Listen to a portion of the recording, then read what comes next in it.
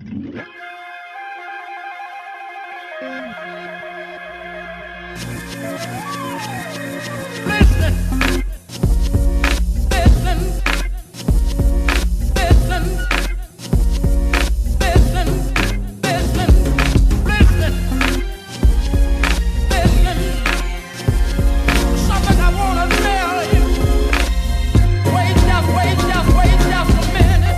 listening to Train of Thought, a podcast of the Biblical Christ Research Institute. Today's topic, initial thoughts on Black liberation theology. Let's get into the discussion. All right, so episode number 4. Man, episode 4, here we go. About to venture into an area that's creating a lot of heat right now, but we need to address it and we need to deal with it. I know that I've listened to some other podcasts that have dealt with it, but I think even though these other podcasts have dealt with the issue, we still need to add our thoughts to it, provide another angle. Hopefully you'll hear a lot of things that you haven't heard on other podcasts. But again, this is Train of Thought. This is a podcast of the Biblical Christ Research Institute. And in this episode and in the upcoming episodes, don't know how many yet, but in upcoming episodes and this one, we're going to be talking about Black liberation theology. We're going to be breaking down a lot of things. So it's going to take more than 1 or 2 episodes. And we hope that you all endeavor to listen to all of them, even if you don't agree with what we're saying. At least give it the hearing that it deserves. And so we're going to get into that. Today, we're just going to do some initial thoughts on Black liberation theology, and we'll probably get into a few scriptures as they come to mind. But we're really just going to be sharing our thoughts today. And in subsequent episodes, we'll be getting into James Cone. We'll talk about liberation theology, the history of it, starting with South America. So we're going to try to be as thorough and as in-depth as possible. We know there's a lot of questions, a lot of angles, and it seems like with each passing day, there's more and more ideology that gets added to it, like intersectionality and all these other things, that white guilt, white privileges, and all these other things that just keep getting added to it. So it becomes this big beast that, so we may not be able to deal with all of it, but we're going to deal with as much as we can, and we're going to deal with it from a Christian worldview and from a biblical worldview. But again, like I said, today we're just going to be sharing our thoughts. Duran and I have been talking about it for weeks, probably months. And we just felt like we needed to go ahead and hit this hard and get it out there. So, man, where do we start? Where do we start, brother? Yeah, I mean, I think you said it. I think to deal with this movement, you don't, the one societal luxury that we don't have is the one that tries to appeal to emotion and, closes the Bible, sits the Bible down, and then, begins to kind of turn around and tackle this experientially. I don't think that the Christian is called to that. I think that that's, when you're dealing with a ideology that's taken over the masses and how they think and how they process the world in front of them, I think you have to open the Bible sooner and wider. So I think that's probably the best, the best place for us to begin to deal with some of these issues. And then there's practical implications that I think that we have to discuss as to the very reach of this movement, and also deal with the very real frustration that people have, concerning some of the injustices that are actually injustices. And so, yeah, I don't think this is something y'all are going to have to be very patient with us, because I don't think there's a one-liner, that we can provide to you where you'll feel like, okay, that's it. That's the argument. I think, you have to give this the volume and the time that we hope to give it in order for you to really be compelled and encouraged that, this is a situation to be dealt with like any other situation. You go to the Word of God, and from there you find your objective truth. And so we hope that you'll give us the hearing to be able to deal with some of these very real and pertinent issues. All right, man. So something. Well, so for us, those of you listening, this is we normally do stuff off the cuff, um, and it works for us. And other podcasts, they may have outline and places they want to go, but we tend to just kind of go off the cuff in a conversational style. So, just to start off with, man, I remember we were discussing the slogan, "Black Lives Matter." Yeah. Um, and we were talking about how those who support that slogan become incensed by those who would say that all lives matter. Right. And we understand that issue to be one of, uh, in my view, when you do that, you're actually resegregating yourself apart from the whole. Like you said, the Black Lives Matter is a subset of All Lives Matter. So when you try to pull out that one subset and focus on that, it also causes you to develop tunnel vision to where you don't focus on the rest of the subsets within the scope of All Lives Matter, such as Asian Lives Matter, or when you talk about police, Blue Lives Matter, or Indian Lives Matter, or Japanese Lives Matter, or you know what I'm saying? Absolutely. So how, speaking and trying to tie this biblically into the Imago Dei, Yeah. what's the best way to approach that in reference to the Imago Dei?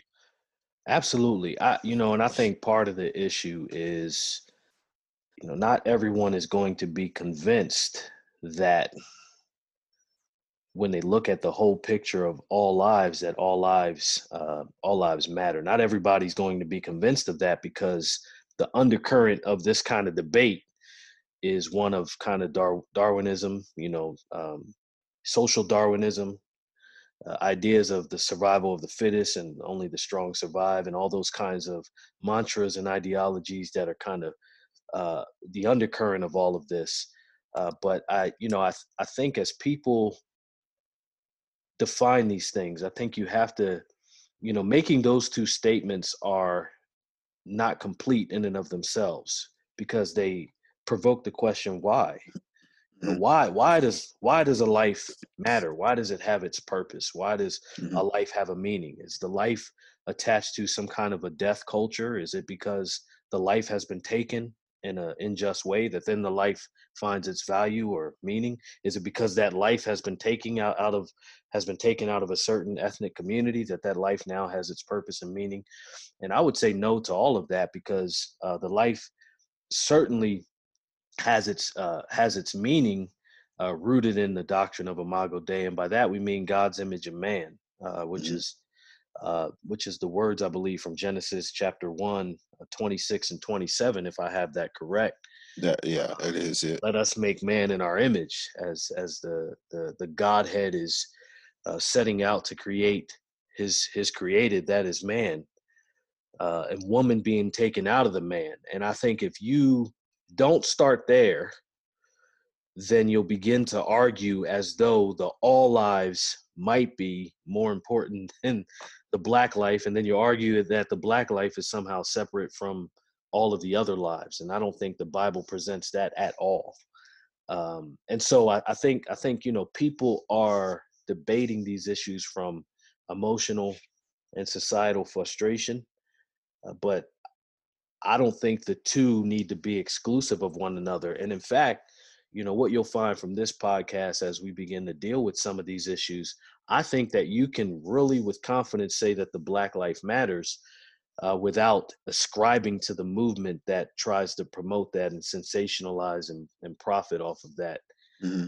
I think that you have to look at it as, well, why is the life valuable? And is every life eternally valuable? And, from the biblical standpoint, every life has meaning and it has a purpose, but not every life will prove to be ultimately useful for the glory of God's kingdom and his work. And I think people are not willing to answer that because secular humanism is driving the discussion. Hmm. So God is gathering to himself in Christ a people from every tribe, nation, and tongue. However, he's not gathering everyone from every tribe, nation, and tongue. Therefore, he will be excluding a people from every tribe, nation, and tongue. Hmm. And so when we talk about what matters, we have to look at this from the lens of what matters to God and what matters to his kingdom.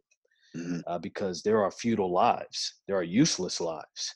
And that's not to take away from injustices that are done and injustices that are committed, but that's not to say that every life is one that is ultimately going to be useful for the purposes that God has. Hmm. So that goes back to the question of the problem of evil. What God has allowed evil, and the fact that evil exists is the sense in which God is going to ultimately be glorified by judging it. He permits it as openly as it is because he's going to judge it as flagrantly as he will. Hmm. So when you start that discussion, I know people probably are feeling like, wow, this sounds like it's over my head. Not really. I mean, because when you start this discussion, you have to deal with the fact that you have to, as a Christian, I'm talking to believers or those who are confessing to be you have to come to a place where you're not necessarily using the world's terminology and ideological thinking. The concepts of race, the concepts of a certain reparations that's due to individuals on the basis of suffering. The idea taught by the modern civil rights movement that suffering in and of itself is redemptive. Those aren't true, and that's something that even Martin Luther King promoted, that suffering is redemptive. People find these themes and therefore they want to suffer vicariously through individuals. And I'm going, not all suffering is redemptive. Nope. And so, because there's Christian suffering that ultimately leads to eternal life with Christ, and he's promised that the believer will suffer and suffer persecution and suffer the scorn and mocking of the world, which maybe you and I will suffer that from this podcast. But but I say, not everyone who suffers is doing so in a way that will lead to eternal life. Right. Some people are suffering in such a way so as to point them to eternal suffering because they will not embrace the Lord Jesus. And so, you have to deal with all those things before you just blurt out, all lives matter, in a response to Black Lives Matter. Hmm. I think we can say with confidence that absolutely all the ethnicities that God has placed on this earth are beautiful. Right. And the Black life is beautiful. The Black culture is beautiful. And yet there's a subculture of the Black culture that we can't necessarily affirm because of the things they affirm, Hmm. just like any other culture, that there's things that they affirm within their ethnicity and in their culture that we certainly don't say, well, that's beautiful. But the cultures in and of themselves, there's a beauty and there's a reason why God is going to bring to himself a people from every tribe, nation, and tongue. I think people are a little nervous because Black Lives Matter, the movement, is now controlling the idea.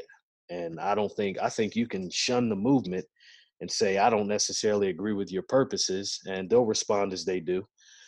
But you can also say, but this life is still impactful, beautiful, this culture, but it's also beautiful along other cultures. Right. So, And it so, doesn't. so you're saying basically you can say that a Black life does matter, but Absolutely. Black Lives Matter doesn't matter. Like Exactly. Yeah. I would, the that's a good way to put it. I mean, I would the definitely say, slogan itself, the embodiment of the slogan doesn't matter, uh, absolutely. because there are things within that which we may touch on today or in another episode, but there are Sure. things within the Black Lives Matter manifesto Right. that do not agree, especially do not agree with the Christian worldview. So Absolutely. anybody who is a Christian who filters the BLM manifesto through scripture would It's going to fall apart Yeah, piece they by would piece. surely decry Absolutely. the movement itself, but again would still cry out against injustices that do occur. Um, Absolutely. so Absolutely. to just for people that are listening to read the passage you mentioned in Genesis chapter 1, he says, because something really just popped out to me when I was looking at it. It said, then God said, let us make man image, in our image, not not any particular image, but our image, according to our likeness, and let them rule over the fish of the sea, and over the birds of the sky, and over the cattle, and over all the earth, and over every creeping thing that creeps on the earth. God created man in his own image. In the image of God, he created him, male and female, he created them. And I think part of the issue is when we deal with the Imago Dei is that we don't stress those pronouns. Right. You know, Right. we are made in his image Right. and after his likeness.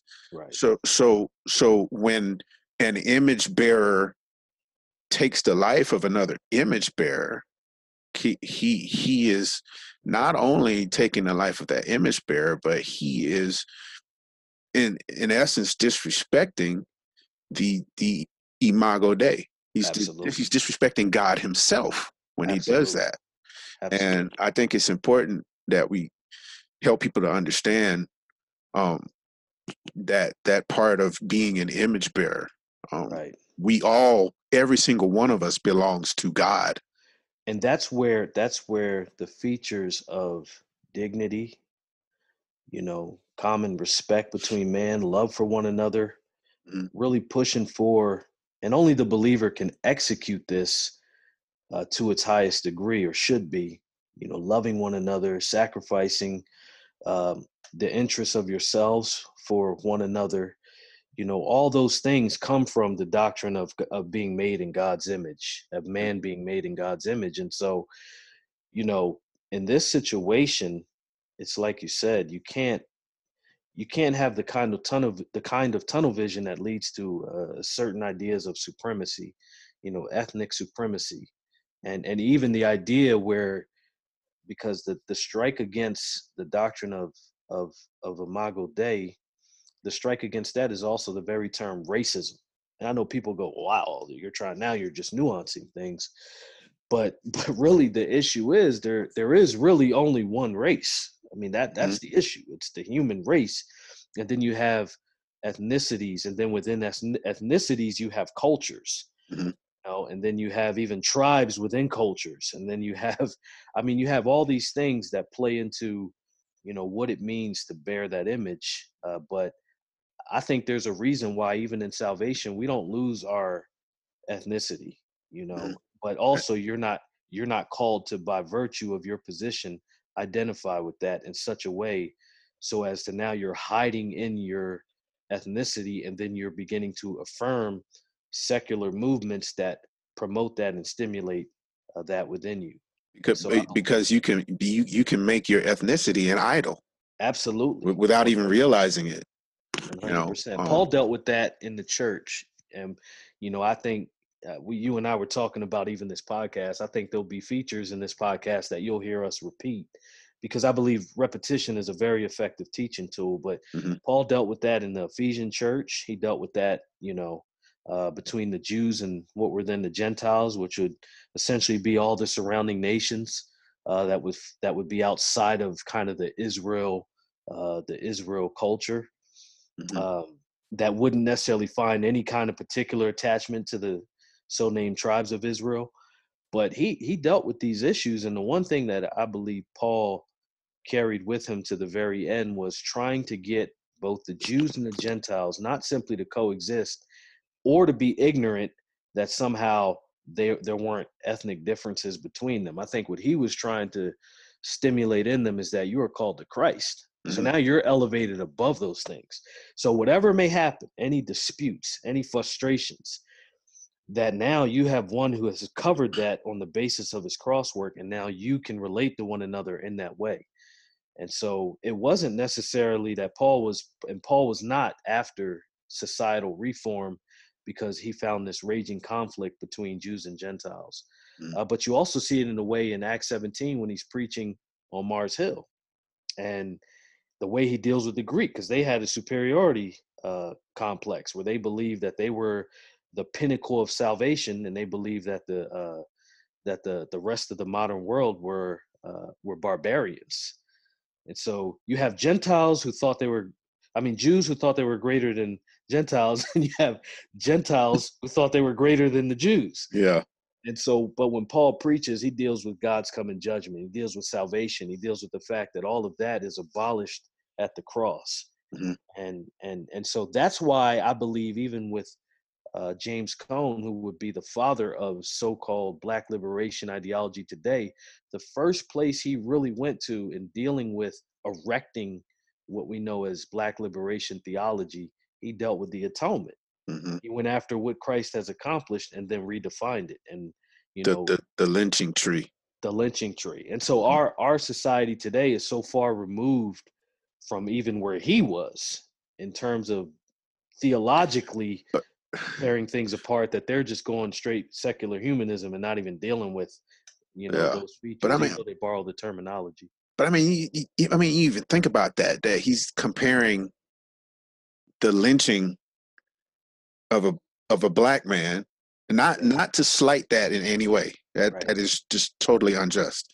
But he's trying to tie the lynching of a black man to Christ dying on the cross. You can't do that. One doesn't have anything to do with the other. And the reason is because being Black, I know some people will be shocked to hear this, so they might turn us off at this point. If you're going to, I want to tell you, I love you, and I hope that you come back we love at some you. point. I really mean that. I hope you do come back. But I'm going to tell you, it might come as a shock to people, but Blacks are not innocent because they're Black. Right. And even the term itself, when you say that someone is Black, there's so many ethnicities and other just kind of features of that individual that I think to say that a person is just Black and to just stay on that mm-hmm. is to really deconstruct who a person is, and what blood is coursing through their veins. But having said all that, I mention that because humans, even white people, and that, again, that's a term that you have to consider all the ethnicities, but no one is above the guilt of transgressing against God. Mm-hmm. So whatever injustice happens, it must not be so symbolized and so joined to the cross work of Christ, for the simple fact that Jesus was, and for all time, the sinless one, mm-hmm. who took upon himself other people's sins. You can't say that about any culture. You can't say that about any people group. No matter how unjust we perceive something or how unjust something was, the act itself is not unjust because people who have never committed sins are dying. We can only say that about the true and living Christ who laid down his life. And from lynching experiences, I don't believe there were or that many vicarious lynching situations where people were literally giving their necks to the noose. But when Christ suffered on the cross and died on the cross, he gave up himself to do that willingly. He even mentioned it, that they weren't taking his life; he laid it down. Exactly. That's exactly there's not that vicarious atonement that people want to make it seem. Mm-hmm. You have to steal from the symbols of true Christianity and pervert them in order to come up with those conclusions. Now I will say that me being a light-skinned black man, I have a few more perks than you, my doctor. Some might say that that's true. Some might say that that's true. That darker skinned individuals, we go out of style, but we come back in style. Even our singers, sometimes we have to, our singers have to beg. Light skinned singers, they don't beg, they croon. But all this, if you look at it, I think people want to, like the movement, they really want to make their case for a couple reasons outside of the Christian worldview. And there's many reasons, and I think two of them can be nailed down. The one is that many believe Christianity itself is suspicious to deal with these issues because it has been perverted. And I'm going, but the mark of something being true is when there's several counterfeits. The Right. mark of something being effective is when it's constantly and consistently under so much attack that you almost draw people away from being able to come to right thinking on it. And so Mhm. that's one.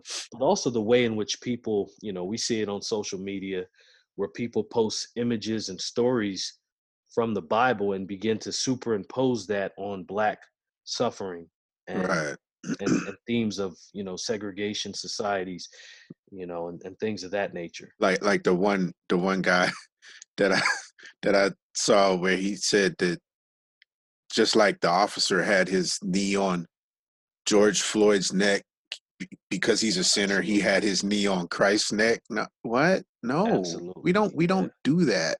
We Yeah. don't. We don't play fast and loose with the Lord Jesus Christ like that. You don't Absolutely. do that. You But don't. what you're finding is what they're ready to admit is that there is some attachment to Christianity in its attempt to resolve certain things, and that's Right. why they. But again, you proof text and you're taking things out of text. People posting this shot of Jesus overturning the tables in the synagogue, and somehow that is the great aha, the justification of now we can protest Yeah. Let's riot. Let's loot let's because riot and let's overturn the Jesus society tore up the because temple. but I'm going, if you really look at this text and really look at it for its placement within the larger scope where it appears in the Mhm. gospels, that it's actually the antithesis. It's actually that the society was committing usury and inflation and all these things and ethnic superiority. And what Jesus was coming to overthrow is a false kingdom in favor of his own. So I would say if you're going to even touch that, you had better be very clear as to approaching it through studying what God's kingdom commands. Because if you're going to bring in Jesus, you probably want to look at what Jesus commanded, and in fact also understand that Jesus calls for absolute surrender to his person. So Jesus is not to be treated as just some neat individual who we could bring up when we want to argue with one another on the effects of society, the reach of government, and then put him away.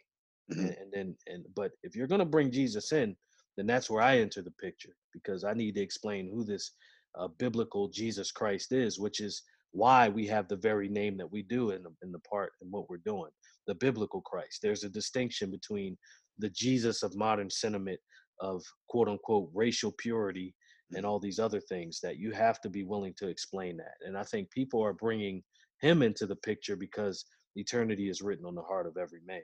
And so, but yeah, I really think that, there is a true frustration on all sides. And I think that is because there is the absence of a true solution that appeals to the inner man when you're dealing with secular humanist thought. Yeah. Or that the solution is there. It's just being drowned out by all these other worldviews currently. Absolutely. I mean, Absolutely. it's like, uh, but like you said, I mean, and I wrote it down because as you talk, I write stuff down to kind of Sure. go back on. I have a few other things too, but um, when you talked about we're all the people are doing right now is looking at the temporal implications of life, and they're not looking at the eternal implications of life. So when Right. you wear these T-shirts with the names like Tamir Rice, George Floyd, was it what's some of the other ones? Arbery. Same. Ahmaud Arbery. We just talked about Rishi Caldwell, and you put all of these names on your shirt or you post them saying about them dying unjustly, Right. but then the internal implication is did they know Christ? Right. And Yes. and So, sadly, some people will say yes because of the way they suffered and mhm, the way that they died, or because they belong to a particular ethnicity. mhm, And I'm saying, how hopeless is that? Because part of the frustration that I'm gathering from kind of, and I would say it's more this new black thought tied to a lot of older issues and Mhm. things that seem to be wounds that have never closed. I think the issue is that people are beginning to assert the same kind of supremacy in their thinking, because the same perversions that were used in justifying so many atrocities on the part of, so many of the white supremacy movements in the past, Mhm. is some of the very same ones that black supremacy is making. The thought, and that thought being that our race is vindicated because of who we are.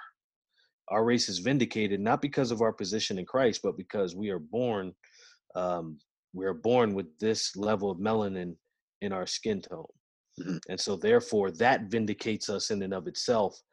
And I'm going, how in scripture can you, again, I expect the world to argue that, and we'll deal with some of those arguments, but I'm talking about people who are claiming to be blood bought Christians, who are putting hand prayer emojis on all this stuff and saying amen to all this stuff. I mean, to me, I'm going, how can you justify from the text that what you're aligning yourself to has anything to do with the very kingdom purposes of God? And I think the reason that they won't do that is quite simply what we've addressed here, is a certain boredom with the text. The Mhm. text does implicate the man who's studying it, because everybody is guilty before God apart from what Christ has accomplished.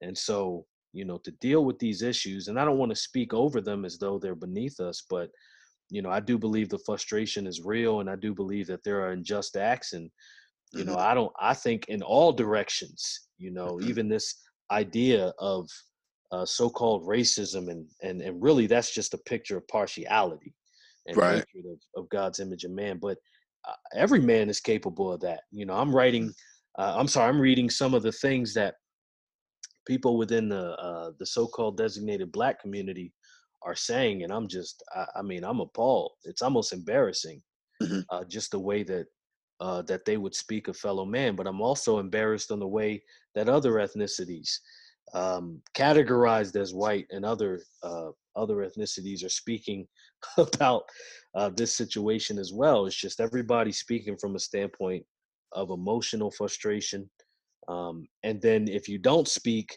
they're putting this existential obligation on you that somehow you must pick a side, or else you're at war with either one. Mhm. And I'm going, a lot of this has to do with you. There's the wisdom of being silent, because God is demonstrating something in the midst of everything. And that something could be judgment for some, and it certainly could be redemption for others, his Mhm. redemption. And Mhm. so, I think a lot of people are trying to find their clarity in their voice, with respect to these issues. But yeah, I mean, I really think that no one is dealing with the fact that there are real frustrations. And you and I could put out a list of societal reforms, and okay, you can do this to the law enforcement sector, and then somehow that'll change this, this, and this. But let's be honest, a lot of things are going to continue as they are because men are evil apart from It's Christ. just a band-aid. It's human depravity. And you can't eradicate human depravity. I mean, Not not you can not stem by the tide. not by law reforms and things. I mean, No, you could probably stem the tide of it for absolutely. a time, but we've already seen that you can only stem the tide for so long, and then the Absolutely. depravity will just rise back up again. You have to get to the Absolutely. root of the problem. You can't just. That's the issue. And that's what I'm about. I think you're about this too, brother. I Mhm. think I think we really want a solution, and people, have to come to terms with the eternal implications of what's being said in society, of what's being done. I think both and all sides, let's not even pretend that there's a both. There's so many sides to this. I think everyone does a very good job of making caricatures of one another. I think people will look at us and go, "Up, they belong to Trump," and I'm going, "No, not really. It has nothing to Nope, do not at with all. that situation." Up, they certainly don't sound like they belong to Bob. I don't have anything to do with that situation. Mhm. And honestly, and people, oh, well, they're Uncle Toms. Well, they're Coons. Well, they're this and that. And people begin to say those things, but those are only weak and futile attempts to intimidate people from actually dealing with the implications of what they're Hmm. saying. And then you have people who want to grovel, at my feet and somehow tell me and explain to me why they're sorry and guilty for things that they didn't even do. Right. I'm here to tell you, you don't have to bow down before any man. If there's one thing clear about what we stand for, both as a ministry and on this podcast, is that we believe you are not a slave to any man. Mm-mm. So don't come bowing down to me. If you have inclinations in your heart of partiality, you need to fall on your face before God, one. And Right. that appeal is to every man and every ethnicity. Two, I don't impute any guilt. And this is where the idea of the so-called black community tries to paint a picture like everyone is thinking the same way. And so Right. people will come up to you and bow before you because they feel guilty, and Hmm. they're perceiving that you may impute this kind of guilt to them because of something that perhaps their ancestors committed, or they saw someone do. And I'm going, if you didn't commit the sin personally, then you don't need to carry the burden personally. And a lot Right. of people will be infuriated with that, but I believe that that is not only how a society moves forward, but that's what the Bible teaches. You're not guilty for you're not guilty for the guilt of your entire people. This Christianity is a very intimate thing, and we said that in another podcast. Yeah, and it upsets me to see those images of the white people bowing to black people like we're sorry for. Yeah, stand up. Your Have dignity you is yeah, your dignity has did you do nothing to something to do. me? Yeah, Yeah, it's did you do something to me? Because that's the first thing. If that ever happened to me, the first thing that did you do something to me? right, Are you racist? I don't right, even like the term racist, which we're going to right. talk about here Right, shortly. and we can use it with the Yeah, understanding that there's a need to kind of deconstruct the term itself, but yeah, but I somebody did that to me. I'm like, why are you doing that? right, Stand up, stand up. right, If you have done that, then repent. Repent right. before God. And And let me tell you, if you have done that, my role as a believer, something that people are not really saying in this hour, my role is to love my enemies. right, Even exactly. even even people, because I'll tell you how, and I really pray this gets across to people. I'll tell you, this is destroying people's families. Hmm. And in a good way, stuff is starting to come out. Like you're looking at relatives and going, man, I didn't know that y'all thought like that. And I think that was probably the same kind of exposure during the Jim Crow era where people were going, wow, I didn't know, now that I'm informed, I know how to conduct myself. But I'm telling you, my role is to love my enemies. My Hmm. role is to, my role is not to be naive. It's not to be a doormat, but there's a meekness. Blessed are the meek, power under control.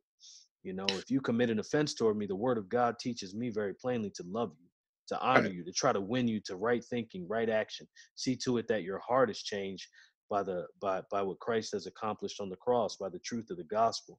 My role is not to have you grovel at my feet so that you can serve my purposes and my created kingdom. That's not what the word of God teaches. So you do not need to bow before anyone. If Mhm. if you have sinned against fellow man, you need to go to God first, and then if it is necessary, go to the person who you sinned against, and Right. then And try to make that reconciliation between you and that person. But mhm. all these vicarious and symbolistic ways of trying to place individuals with a certain ethnicity and then place the guilt of individuals with a certain ethnicity, that is a political and an ideological weapon to get people to begin to war against one another. It's not for Mhm. the purpose of reconciliation. I tell you, the only reconciliation it will bring is the rise of the Antichrist. If people are simply gathering together for the purpose of developing a coalition because they've slighted one another, but it has Mhm. nothing to do with Christ and biblical forgiveness. So, and I get that from Revelation. I get that from Revelation. Yeah. Yeah, and I mean, I posted the Thomas Sowell quote about when you want to help people, you tell them the truth. That's what we're doing. Absolutely. When you want to help yourself, you tell them what they want to hear. And then Absolutely. a good friend of mine said, "Now, if we could only agree on what is the truth, well, the, we already have it. Yeah, the truth is objective. It's truth and contained in it's the absolute truth that is contained within the Word of God. absolutely, Now, of absolutely, course, most people will not agree with that, but that's expected because they're not saved. absolutely. But for us as Christians to take other routes to try to get these things to happen, Right, as opposed to just standing on the word of God and being right, faithful to the word of God and being obedient to the word of God, proclaiming the gospel, proclaiming the truth that is contained within the word of God. right. That's an exercise in futility. Absolutely. And we all as Christians, I don't care if you're black, white, Asian, Indian, Hispanic, I don't care what you are, we as Christians should know better Right. than to Absolutely. you can't say I'm a Christian plus I have the ideology of Black Lives Matter. Right. It's not Christ and it's Christ and nothing else. You can't. They're incompatible because Christianity deals with the whole man in his purposes throughout society. Being a disciple of Christ, there's promise hatred, promise injustice. You know, if you perceive that life isn't fair as one who doesn't ascribe to true biblical Christianity, wait until if the Lord saves you, Mm, because then you'll be very much exposed to the fact that a whole world system is is contrived against the Christian. mhm, And the whole world system lines up against not only how the Christian thoughts, but mocks them, laughs at them, believes that their thoughts are archaic, and all these other things. It takes great courage to take up your cross and follow Christ, and thus you're dead to the world. mhm. You're dead to the world's kind of thinking.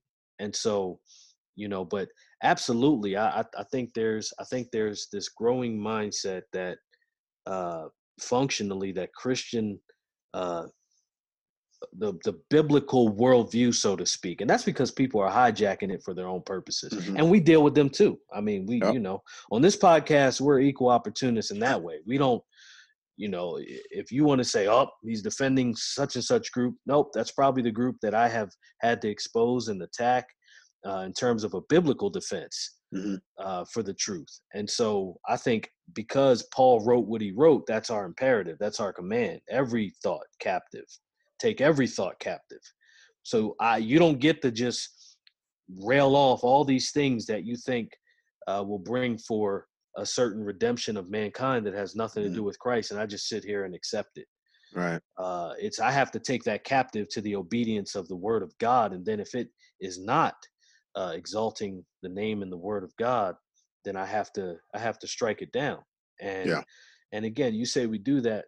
You have to remind people, and I'm reminding the people that are listening. We do this because we love you, Mhm. and even the courage. You have to understand the courage that it takes to go against the grain in the world that we live in, because the world is so blatantly against what the word of God teaches.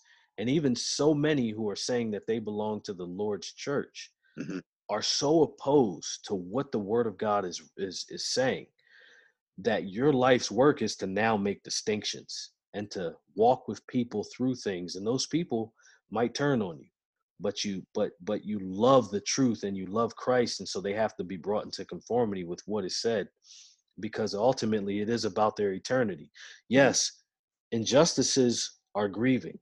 I believe when I first saw what happened, because this is the recent context is George Floyd, but so many, when I saw those things occur, it's incredibly disheartening, Mhm. grievous, wicked, evil, based on what we've Yeah. seen. That was painful. The video was. I couldn't hardly get through it. It's hard to watch. It's hard to watch someone's life get snuffed out. And then what really tore my heart apart was when he was calling for his mom. Man, you got a Absolutely. grown man calling for his mom. Absolutely. And But it didn't even have anything to do with him, a black man call. It was just a grown man was calling for his mom. absolutely. I Absolutely. mean, I just want people to understand that we're not saying don't speak out against injustice. What we are saying is that you speak out against injustice in a biblical way, Absolutely. according to the biblical worldview. Because what I'm seeing now on Facebook and in the media is now a lot of people, primarily Black people, are trying to turn over every rock to find something. See, look, this happened. See, Yeah. look at this. See, Right. look at that. See, and all you're really doing is adding fuel to the fire, but you're not really actually dealing with the issue.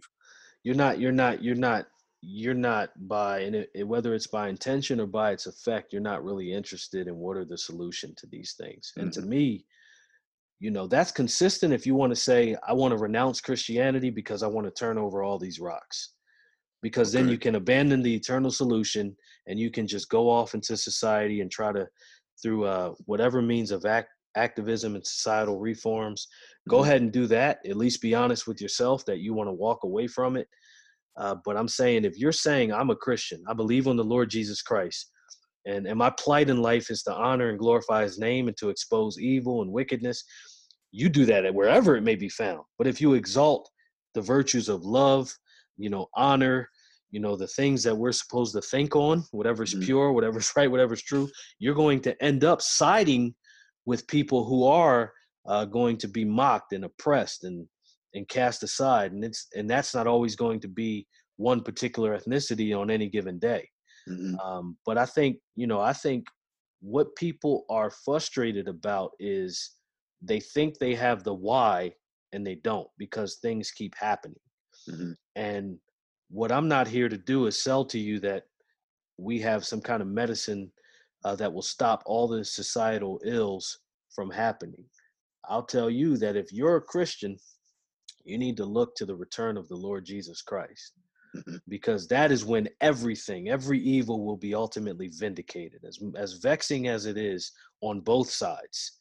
Um, but then also, to those who are still alive and still under the sound of our voices, that if you are antagonistic toward the true faith and mocking those who are bringing about the serious and sober gospel of our Lord Jesus Christ, well, then the issue for you is that you have to fall on your knees and on your face before God Mm-hmm. and confess your own sins before God.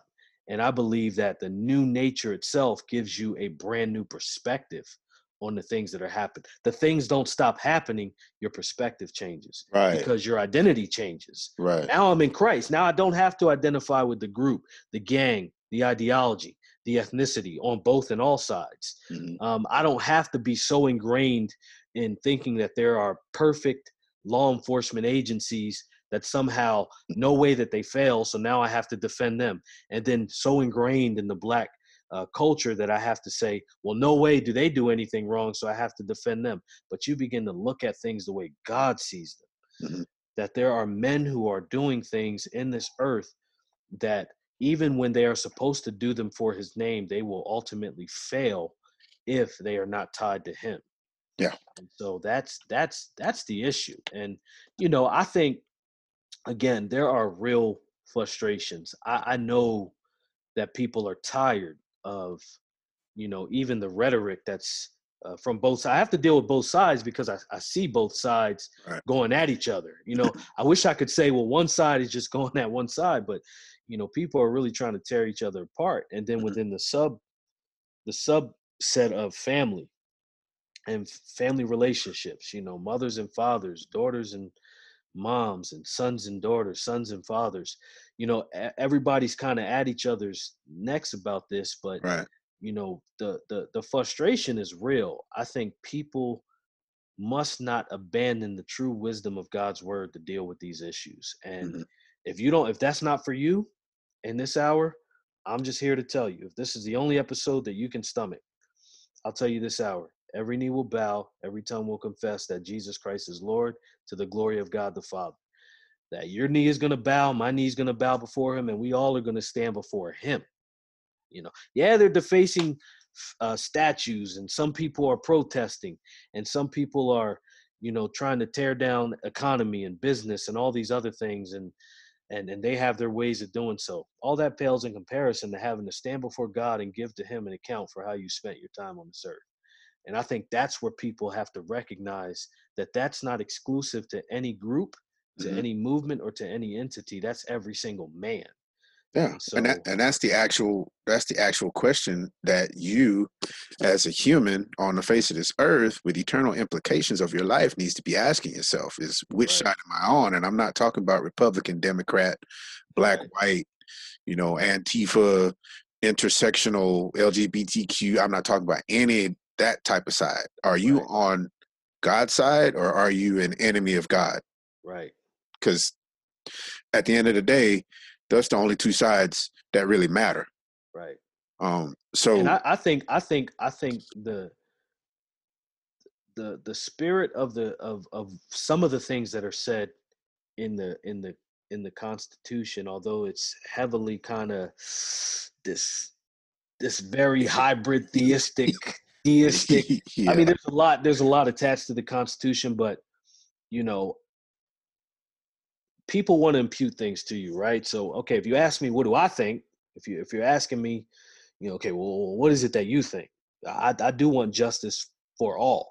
hmm So if I'm guilty of anything, that's what I want. I want justice for all in the framework of the laws of this land that I believe, some laws I don't agree with, and then some laws I agree with. And I certainly can cheerfully submit to the ones I do. The ones I don't, I'm just not going to if they assault the purposes of God, and you can do so in clear conscience in scripture. But when it comes to the themes of justice and things of that nature, I want justice for everyone. And again, that will probably expel me from any credibility within the annals of Black liberation theology, but I'm not interested in gaining credibility from them. no, I want God to commend what I'm doing hmm because it aligns with his will. And so for me, I want everything to be just. All I want all injustice to ultimately be purged and eliminated. And I'm not advocating for one specific political ideology that can do that, because I don't believe any of them will prove successful in light of the Messianic kingdom to come. But having said that, that's not inaction. That's my heart's desire, that the injustice of police officers being brutally killed during the riots and other things is just as grievous to me as watching individuals, young Black males, being killed. right, That it's and honestly, and here's a big uh-oh. I'm staunchly against black on black crime, which people are dismissing. Up, no, no, that's off. That we don't deal with that one. That one, right. I've had people say that to me. No, They try to that's a separate separate issue. it. They That's a try to separate issue. I don't want. separate it. I don't. But to me, I'm going. That's grievous to me. Right. And you go, okay, if you want me to identify in any kind of way, if you want credibility with me, you can't be invested in hypocritical thought. So Right. for me, you can't lament, march, protest, cry, struggle for a certain sense of justice because of who killed the individual. hmm To me, if you're going to advocate for justice, it has to be because an individual was killed, no matter who that is Right. and at whose hands that is. hmm And for me, I think that there's people who can bring up, statistical argumentation on either sides, because statistics, when they say 99% of statistics are false, There you go. the irony, to say something like that. But I say that, brother, because those things plague the Black community as well. And I don't say that hmm to throw that in their face. I don't say that to throw that in my own face. I've seen it for myself. I've experienced it. I've experienced the suffering. Man, we've lived it. We've lived in it. So to me, I'm going, but I think what's lost in all this is the sense of true progress. I can tell you, if we're going to appeal to anything, I would hate to spend the next whatever time we have in these episodes appealing to all the struggles that you and I faced, and just, I mean, it's you know Yeah. to me, that gets into subjective territory. But I will hmm say that from what I have seen, even me growing up, as I did, that I have watched, even, and my family would probably lean on another side of this now. I mean, I'm watching what a lot of them are saying, and hmm some of it is a burden in my heart, and I pray that some of them hear this and understand my heart. But I watch my family and I see success. I mean, we have lawyers, architects, doctors, chief police. I mean, we have people That's who awesome. fought and who have made it. Hmm. And I'm looking and I'm going, that was the environment I grew up in, and it made me motivated to achieve certain things, even to provide a certain quality of life for people under my care and my family. Hmm. And so when I hear about this oppression that people are facing, I think that the ready answer to that is in the sense that there is enough in society today that doesn't look like Jim Crow laws, Hmm. that provides a platform for people to actually move forward and succeed. You're able to get a college education. Right. You're able to find a place to live through fair housing laws. You're able to, I mean, there's so much, a dearth of information out there and a dearth of people who are willing to help you. My fear is that the community is so ingrained with the thought of oppression that anyone who tries to pull them out of it is now deemed an Uncle Tom. You know, that Right. person is to regard with suspicion. And then if that person is not pouring money into a heart and nature issue, then somehow that person is not trying to be effective. Because we can throw money at these injustices. We can throw money at communities and say, here's money, build yourself up. And then that money will go into, you know, the local politicians' pockets or the Hmm. local charismatics' pockets or whatever the case may be. I mean, but I'm saying I'm going to not only offer you the solution, but I'm going to demonstrate to you that even as an individual, you can persevere through anything. You can Hmm. persevere through all kinds of injustice. And quite frankly, you might not always persevere through justices. Your life might be taken. Hmm. But then the answer and the question that we must deal with is, then what do we make of eternity? Right.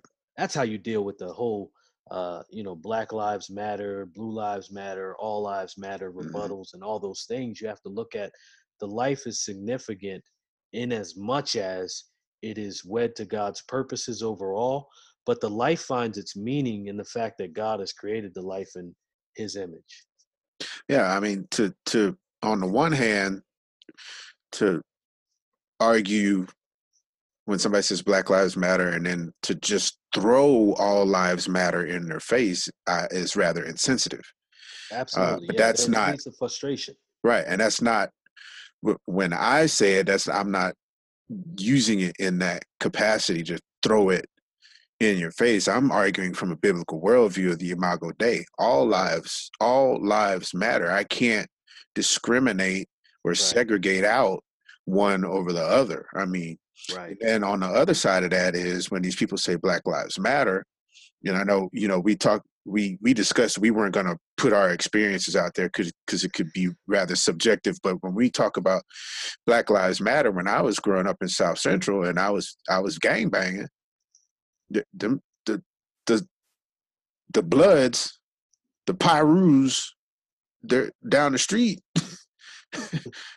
Crenshaw Mafia, which was like literally across the street, Yeah, which was Bloods. Them Black lives didn't matter to me. Not if they walked up in my hood. right. It was going And to the be a same for problem. them. And the same for So, them. right, and then to so with the gang violence, black on black, do Black lives? You can't Yeah. argue and separate the white cop killing black people from black people killing black people, and you and can't. you can't separate even an entity as vicious as it is, tearing Mhm. babies limb from limb, Yeah, Planned I was. Parenthood. That was my next one. You Abortion. can't, yes, yeah, Planned Parenthood, who is probably one of the leading multi, oh man, they multi-billion now. I mean, they got money, They got but lots of money.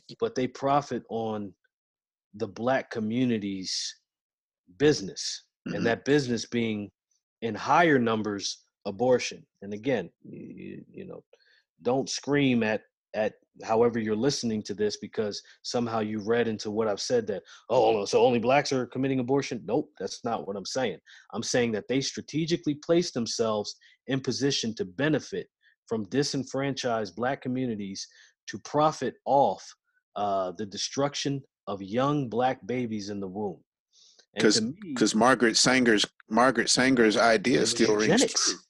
It was eugenics. It still rings true. The founder of Planned Parenthood, she literally, she was unapologetically trying to weed out the black race, or I'm sorry, the black ethnicity Hmm. from the human race. And she was very, very open and flagrant about that. I mean, I think everyone that will probably hear this has some form of access to the web where you can look at what was her ideology and what was Right. her thinking. But to watch Planned Parenthood go on Twitter and give the template of, Black Lives Matter. yeah, Black Lives Matter to us and all these other, and I'm going like, this is almost cartoonish. Right. When you are the leading manufacturer of destroying lives in the womb and on the altar of convenience. So that's the issue. They matter lucratively. They matter lucratively to you. And to me, I'm going, no, this is all a death culture. Mm-hmm. We need to begin to talk about the life. What is one accomplishing in the life? I don't want people advocating for me at all, but certainly don't wait for something traumatic to happen where you start to hold vigils for me and other things. I really think that, to me, that is looking at things from a very evolution-based mentality. It is a fatalistic mentality of the Eastern religions, a very eye for eye centered situation. Where we have a hard time. I mean, people will probably Uncle Tom us to death on this, but let us die. But Uncle Tom was a hero, so I take that as a compliment. I know. He was the protagonist in the book. But people call you all kinds of things. Thank you. People call you all kinds of things, but then when you die, it's rest in peace. Then they want to eulogize you. They want to eulogize me, and they want to give a good word about you. And I'm going, the issue is that, it's a death-driven mindset where you have death cults joining to the ideology so that they can profit off of what's being done. And I fear that the people in the middle may have genuine sin issues and genuine disdain and frustration. And some of them are going, I don't hate Black individuals, but I can't align myself to this ideological platform. And therefore, other people are saying, well, then you're no friend of mine. Right. Because if you can't utter the phrase Black Lives Matter, then I want nothing at all to do with you. And I'm just looking at the insanity of where all this is taking place. Mm-hmm. And honestly, it is an exaltation of death and trauma and catastrophe. Yeah. Whereas death itself is to be regarded as an enemy. Exactly. So in all of its forms, whether you have people who are dying who are of European ethnicities, whether you have people who are dying who are here, whether you have people who are dying in Africa, whether you have people who are dying wherever they may be in Asia, those are orchestrated by the murderer of men, Satan himself. But when it is judgment, you have to understand also that we make no apology for the fact that God himself, to orchestrate his kingdom, there's going to be human carnage.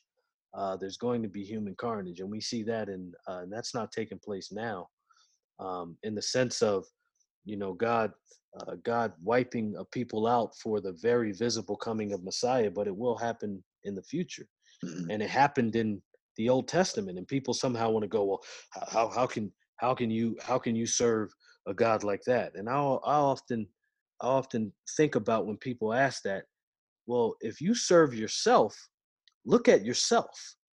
How can you serve yourself the way you're serving yourself? Because God's purposes are above man's. Mm-hmm.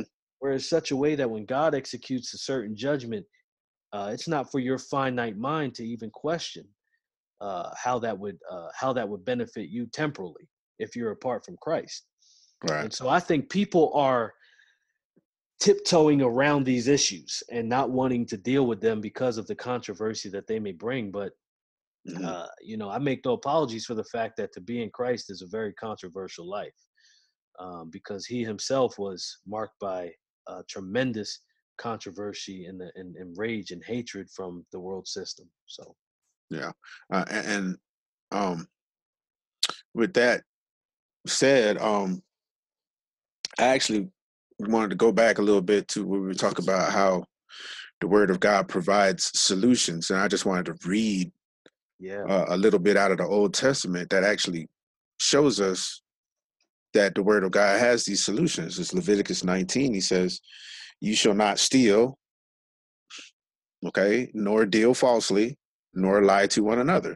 You shall not swear falsely by my name so as to profane the name of your God. I am the Lord. You shall not oppress your neighbor, nor rob him. The wages of a hired man are not to remain with you all night until morning.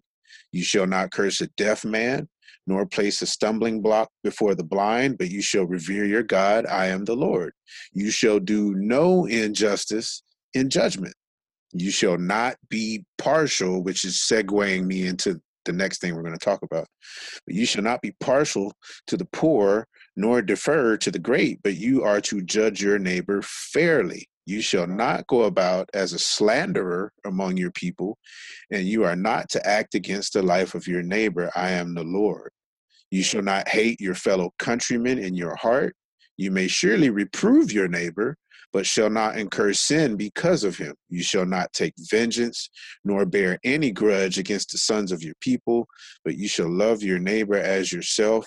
I am the Lord. These are principles that can be used in society today. Absolutely. You can't like, oh well, it doesn't have the solutions. I just read you a bunch of solutions Absolutely. to people treating each other like the Imago Dei should be treated. It's, And the it's, it's reason all for right that, there. that's a great point. The reason for that is because God's commandments are tied to his attributes, his Hmm. perfections, his nature.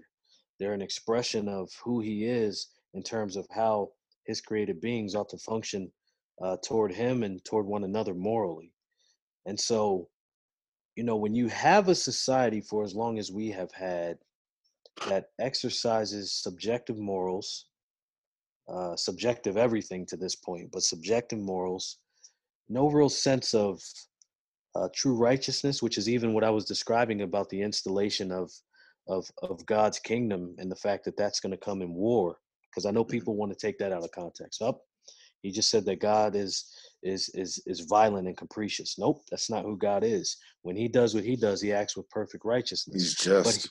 he's just. He's perfectly just. And so even with the commandments that he gives, they're an extension of who he is. So Hmm. you have people who try to mock and prod and instigate, well, where is God in all this?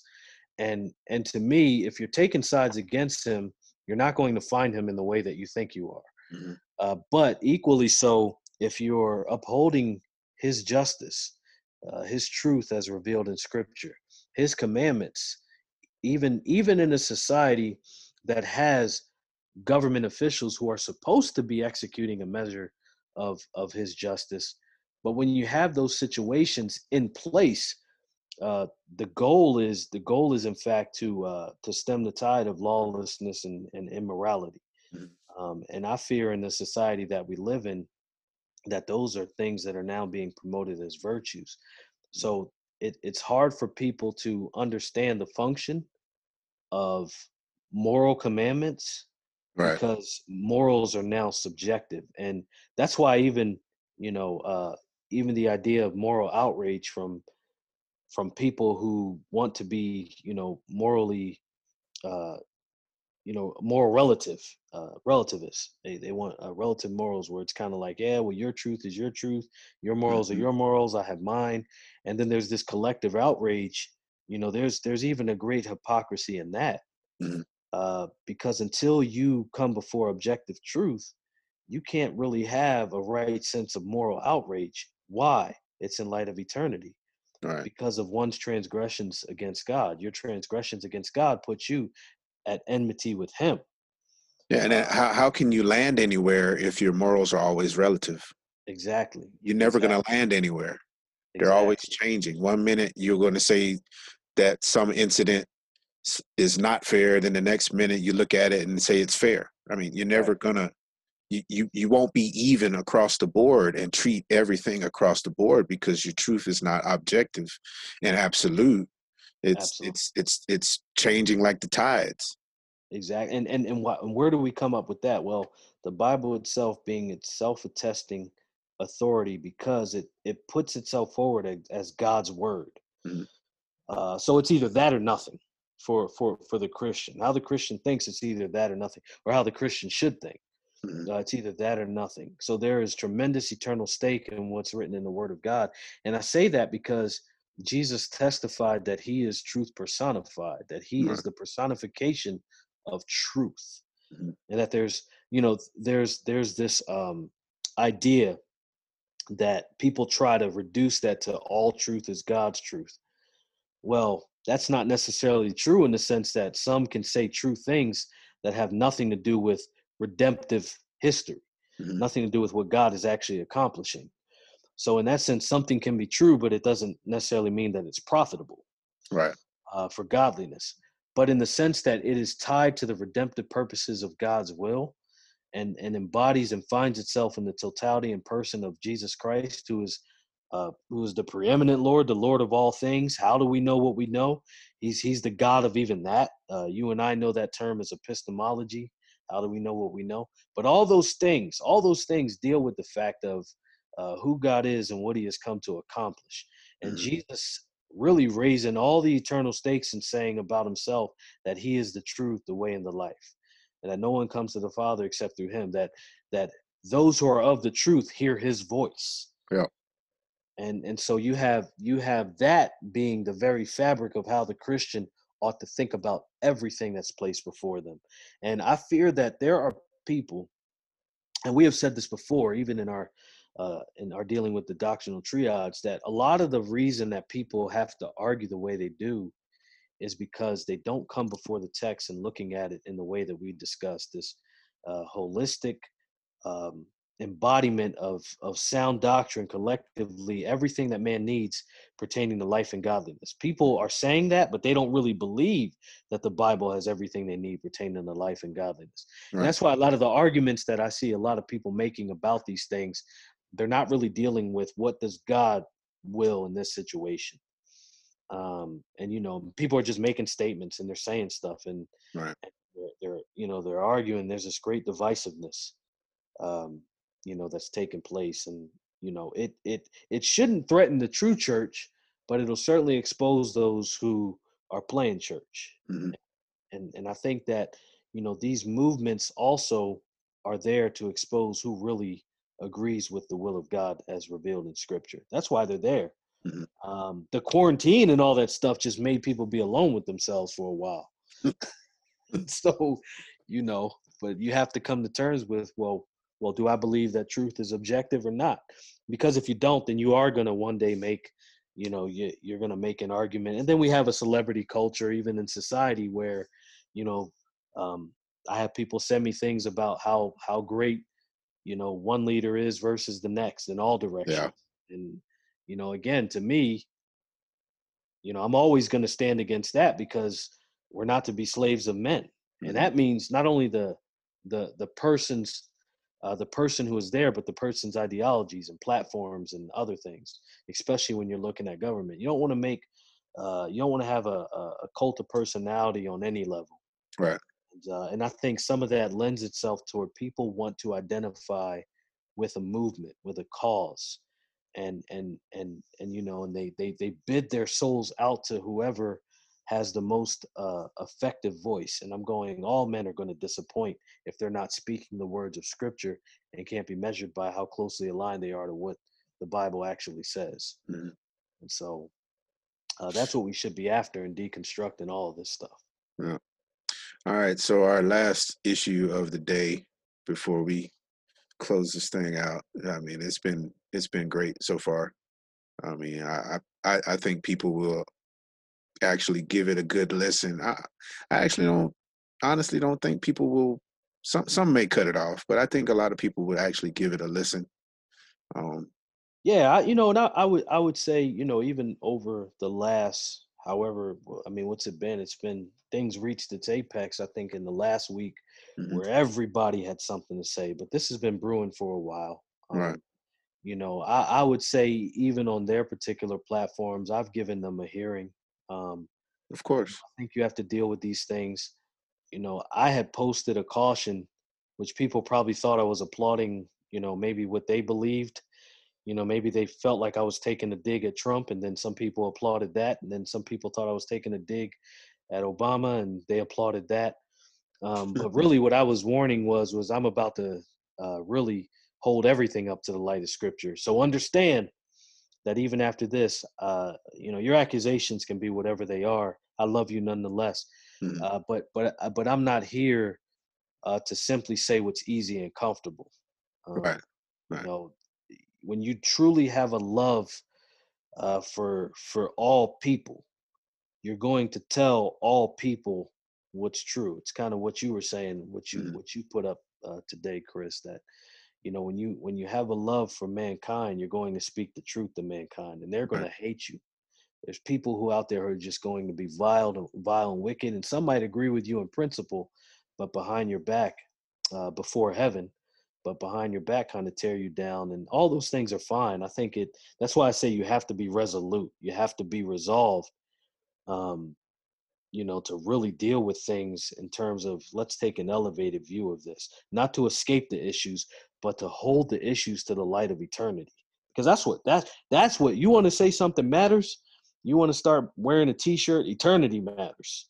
That, that, Eternity matters beyond all this stuff, because that's where you spend the whole of your existence is in eternity, either unto torment or either unto eternal life. right. Uh, Because this see, life we have now is just a small part. Oh, it's a small fraction. It's a It's small just fraction. that's a Thanos snap. That's it. And That's it's over. that's how long our lives are. It's over. That's the wisdom of Ecclesiastes. And so, but yeah, I know you're gonna introduce the last issue, but I wanted to say that because, Mhm.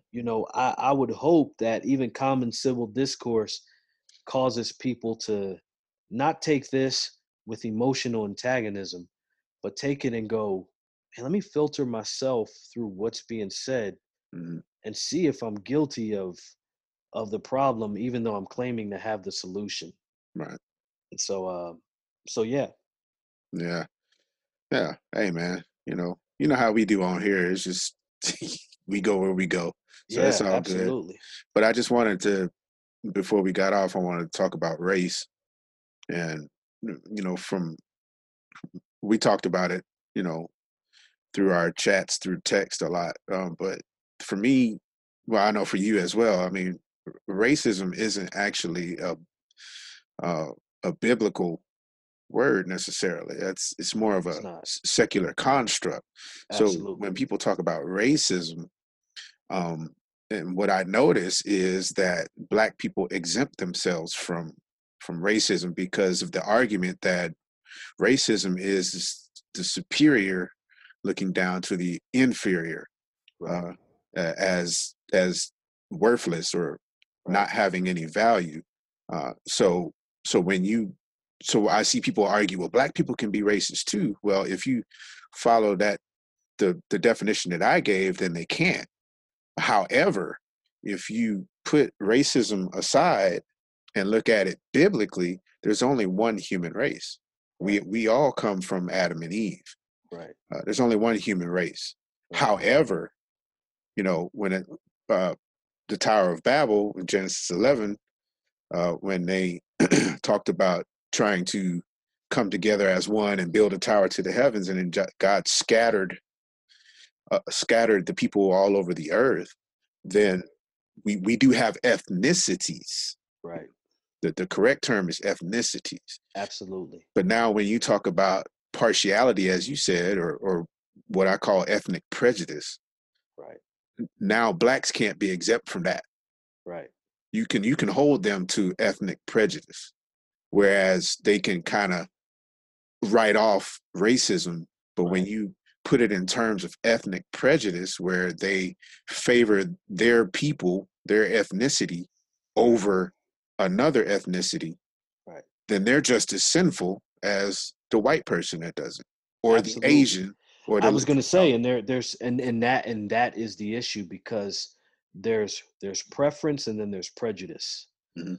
and obviously, what we're not saying is that, do you rebuke people for having a preference of being Of course not. ingrained in some of the beauties of their culture? No, not at all. I mean, that's why the Lord created you and placed you in that context, Mhm. and there's an enjoyment in that. And do you then force yourself into other contexts to somehow learn some you know education in that particular thing? No, because I think that's insulting and contrived and condescending. Right. But having said that, I think there ought to be across all ethnicities the kind of reflection in light of God's word that says, am I guilty of a certain prejudice? And I think that that goes every single way. And it's quite honestly both arrogance and hypocrisy on all levels Hmm. for any ethnicity to not only claim to monopolize suffering, but also to pretend as though they are exempt from prejudices and all those other things. Um, I don't believe that Black Americans, as so named, have monopolized suffering, because in the grand scheme of civilization, there have been so many who have suffered, and equally there have been those who inflicted suffering upon one another from the same ethnicities. Right. And so, I think humans suffered because of what took place in the Garden of Eden, sin into the world and death through sin. That tempers and I think tears down the social construct that's known as racism. The Hmm. idea that there's different races, that's very evolutionist. Um, that there's a race of this and there's a race of that and there's a race of this, and honestly, I think one way to not pander to it is somehow, and I don't know that my fellow kinsmen, as I should say, as I should speak as Paul, I don't know if they've ever thought about it this way, but it's almost like the expectation within the so named Black community, and we'll talk about Black community because I think that that is a tool to join people's thought together who don't necessarily agree on the Hmm. same way of thinking. But I think as people really understand that you have two subsets, you have people who are outside of the so-called Black community who are trying to find their voice to atone for wrongs committed. And so it comes across as like pandering and patronizing. Hmm. You have that subset. But then you have this expectation in the Black community that somehow whites are, and whites as I use it as they use it, because I understand when you use that term, there's just so much ethnicity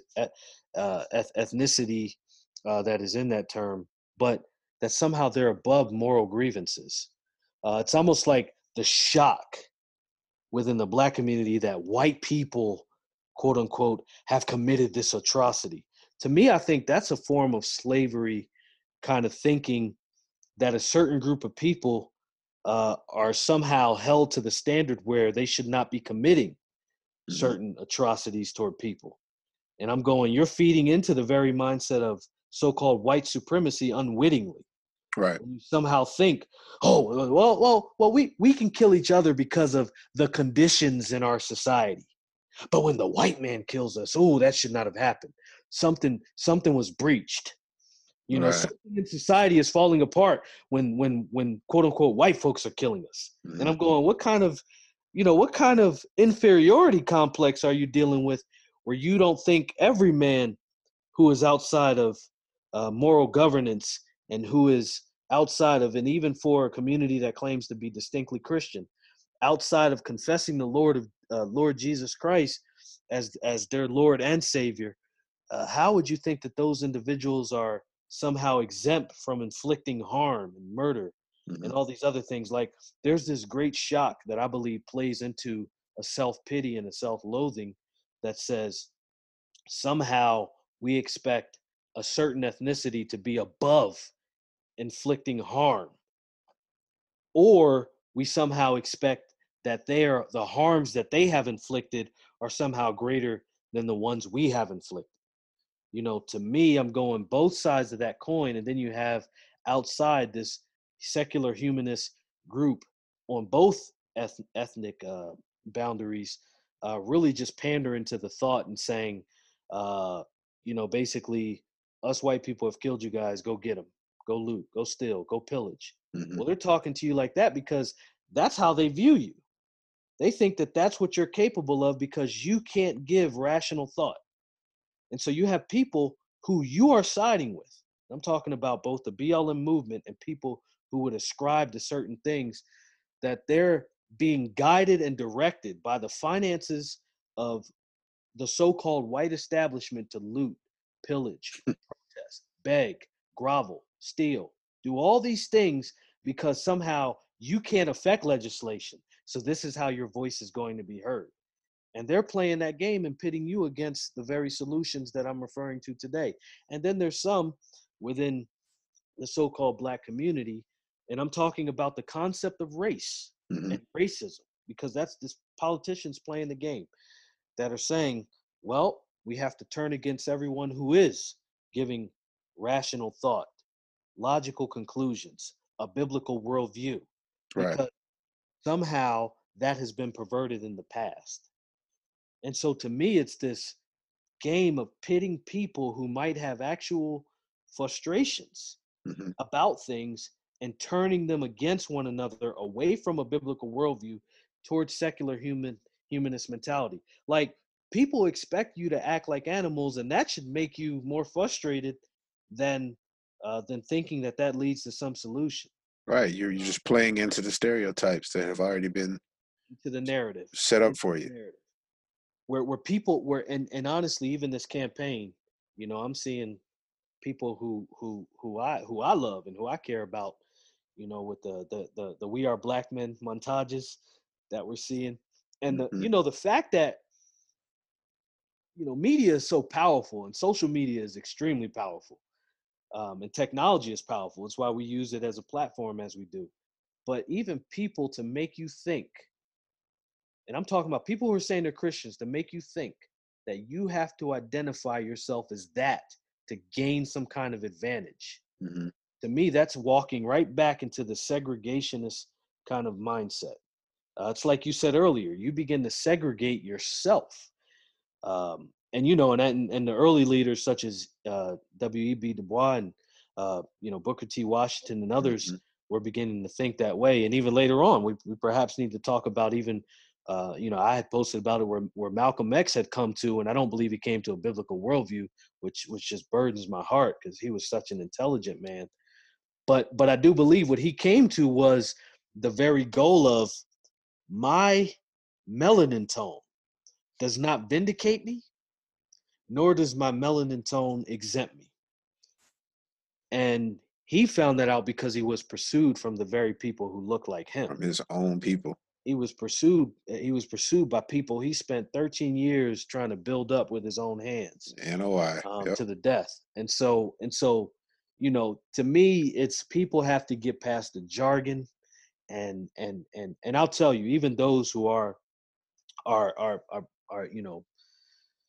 I would say, so for those who would categorize themselves as black brothers and sisters in Christ who know and love and honor the Lord Jesus, stay away from this stuff. I mean, that's the best way I can tell you. I love you, and I really think that when you look at the concepts of race, don't filter yourself through that based on the past atrocities. Look at the past atrocities in light of where it's brought you to today. I would say that that's the way to be a thankful people if you're going to identify with um, any ethnic and historical situations. That's the first thing. Um, to white brothers and sisters, white so to speak, right? I mean, those who are Yeah. confessing the Lord Jesus Christ. I would say to you in the same way: stop, avoid this stuff, avoid it, and avoid it in such a way as this. You don't have an existential obligation to call out things because um, you either experienced them, and b, now you can't call out something because you haven't experienced it. That's not what the Bible teaches. Hmm. If you have objective truth in God's word, you can refute those who contradict what's written in it, no matter where they come from. So you don't have to walk on eggshells. And obviously that conviction is not coming from me as an individual somehow speaking for a community behind me. I'm talking to you from the biblical standpoint, from the Bible. I'm Right. hidden in Christ, and so I'm giving you what the Scripture would put before you. So if you see people practicing prejudice across all persuasions, speak very plainly. Hmm. Yes, you may sacrifice relationships, you may sacrifice standing on that front, but I'll tell you that you are then doing the Lord's work on that side. And even to our brothers and sisters uh, who would categorize themselves as black, I understand the frustration. I understand that you have fed into the constructs of racism, and you think that maybe we're over nuancing things, and I would say we're not. And I would challenge anyone, perhaps, to find your way over to contact me. And I'm not going to respond to Coon and all this other stuff. I'm just not. It Mhm. won't bother me. You can do it until your heart's content. You can punch holes in your own walls if that's what makes you feel comfortable with yourself. I'm not obligated to respond to that kind of thinking. But if you Oh, contact me and say, I want to discuss this. I want to have a discussion with you, brother. I want to sure. talk about this. I love you. I would love to do that. Praise God, that we're going to sit down and we'll work as long as it takes. We'll work through this. But I would tell you, Right. don't feed into the secular construct, the humanistic secular construct that is making you turn on people in the same way that that you're trying to uphold a certain form of justice. You're now putting yourself in position where you may find yourself as the oppressor. Mm. And I'm telling you, I'm not saying you're there, but I'm saying you can end up there. And then for those of you who don't want to hear my voice, I pray that there's a certain temporal permanence to these broadcasts, where if I can't reach you, I hope I reach your children. I hope I reach the people who come after you, who listen and say, I'm not going to continue this. I'm not going to feed into this. It takes courage. It takes courage. People are going to hate you. They're going to dislike you. It takes courage. I would say on all sides that people have the opportunity in the society in which we live to impact that society. To those of you who belong to Christ, to do so in such a way that you bring honor and glory, whatever you do, whether eat or drink, you bring glory to His name. I think that that exists for every individual. Is it disproportionate in its execution? Sure.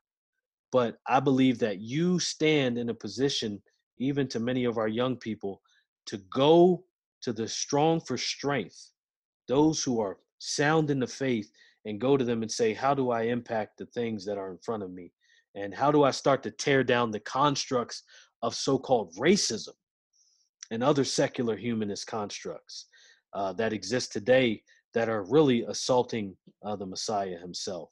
I don't think you can tear it down in a day, and I don't think you have to necessarily revise history, pretend the Jim Crow era didn't happen. Mhm. But I think you have to look at those things and see where men are either trying to manufacture or superimpose the past on the present to somehow come to the argument that we're experiencing the same kind of conditions. I'll tell you, I've sat down in the past with those who were my relatives in the past and other individuals who have lived during that era. And I'll tell you that I believe the one agreement that if people just step out of the Trumpism and Obamaism and just really look at where we are as a society before all these other things kind of hit and the riots and all that stuff. Yeah. But if you look, that there has been a certain level of progress, and it may not be as quickly as you want it to be, and no one promised that it would be quick. But I believe that there's progress. I believe that people are educated, that they're able to educate themselves across all ethnic persuasions. I believe that there is a level of endurance and perseverance that perhaps Black Americans have to exercise, because there's a lot of baggage that they're laden and burdened with, and Mhm. but the rest doesn't come from resting in either the bitterness of that or the past history of it. It comes from resting in Christ. You go to Him to rest. And so I really think, and my address to them, because again, I know that they would say, well, why is he saying them? I mean, we, or why is he talking to us that way? And honestly, it's my love for the beauty of the so-called Black culture. I believe that there is some beauty in it. There's also some For a horrific lot. things that A have taken lot. place, but there's some beauty. There's some things that just it stimulates the five senses, Yes. and there's some beautiful things within the Black culture, and I'm going to let all of that be hijacked for political gain No, sir. to begin both a class and so-called race war in the name of whatever it is, struggle, past offenses, slights, injustices. Mhm.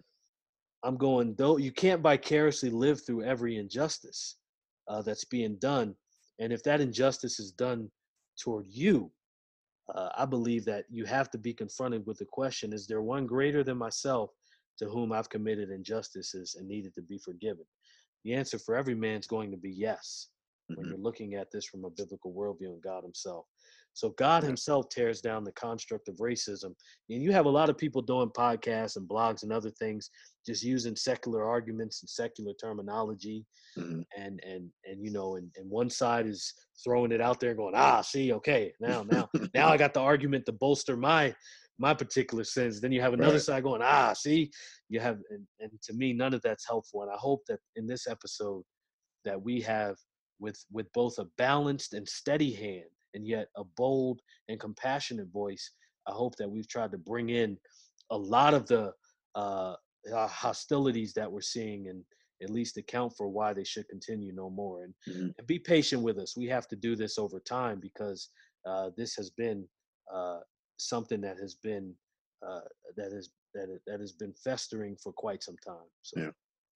And just one last closing statement, and then I'll uh, get us out of here. But if you're waiting for another ethnicity to treat you as equal, know that because God made you in his image, you are already equal with all men. You already have equal standing with all men because you're made in the image of God. So don't sell yourself short by waiting on another ethnicity to say, okay, yeah, you're equal to us. To validate you. Right. You don't need a group or an individual to validate you. You've been created in the image of God, and you are equal to all men. So that's it for this episode. I think we covered quite a bit of stuff, but we still have a long way to go. And so in the next, I wrote down a lot of things that came up in this episode that we'll be covering in next episodes. Some of those things are the history of liberation theology, starting with South America and what was going on in South America, and then how Black liberation theology piggybacks off of that. We're going to talk about James Cone and the Black church. We'll talk about, Duran mentioned Black community, so we'll be talking about Black community as well. Cultural Marxism, we'll be touching on that. And we'll be also be talking about the ideologies of the past. We mentioned W.E.B. Du Bois, Frederick Douglass, Carter G. Woodson, Booker T. Washington. We'll even do an episode probably to see how those guys viewed, because they were coming up in a time where segregation was still there, and they were coming up in a time where racism was way more, It was or should I say ethnic prejudice was way more of an issue than it is now. And then, of course, we'll always conclude our episodes. Anything we talk about, we will conclude with a final episode where we just go straight through the Bible and we see what the Bible says about all of these issues. And we'll exegetically go through passages of the Bible to help you see biblically what a true worldview, a biblical worldview looks like, and how it plays out in society today. Absolutely. So with that being said, of course, I want to thank my brother Duran for going on this ride with me. I also want to thank Eric Powers, Mike Wellen, and Matthew Lawrence for their support of this podcast, and also for the things that they do in writing articles and preaching and ministering to God's people through the Biblical Christ Research Institute and the Lord's Church and the Biblical Christ Church. And we ask that those of you who are blessed, even if you're not blessed by the things that we say and you don't agree with what we say, still pray for us. Because, as Duran said, if we're your enemies, the Bible says pray for your enemies too. So we ask all of you just to continue to pray for us. And if you're not praying for us, we ask you to begin praying for us, that God would continue to give us the boldness to proclaim his truth in love, of course, because we love all people. So you all be blessed, and you have a great week. And we pray that you will be blessed and edified by what you hear today.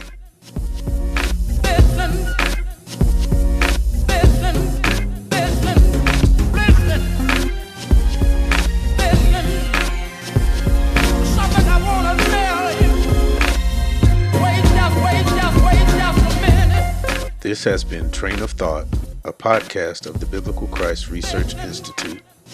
For our written articles, go to bcri.wordpress.com, and for sermons, go to SoundCloud and search Biblical Christ Church. Thanks for listening.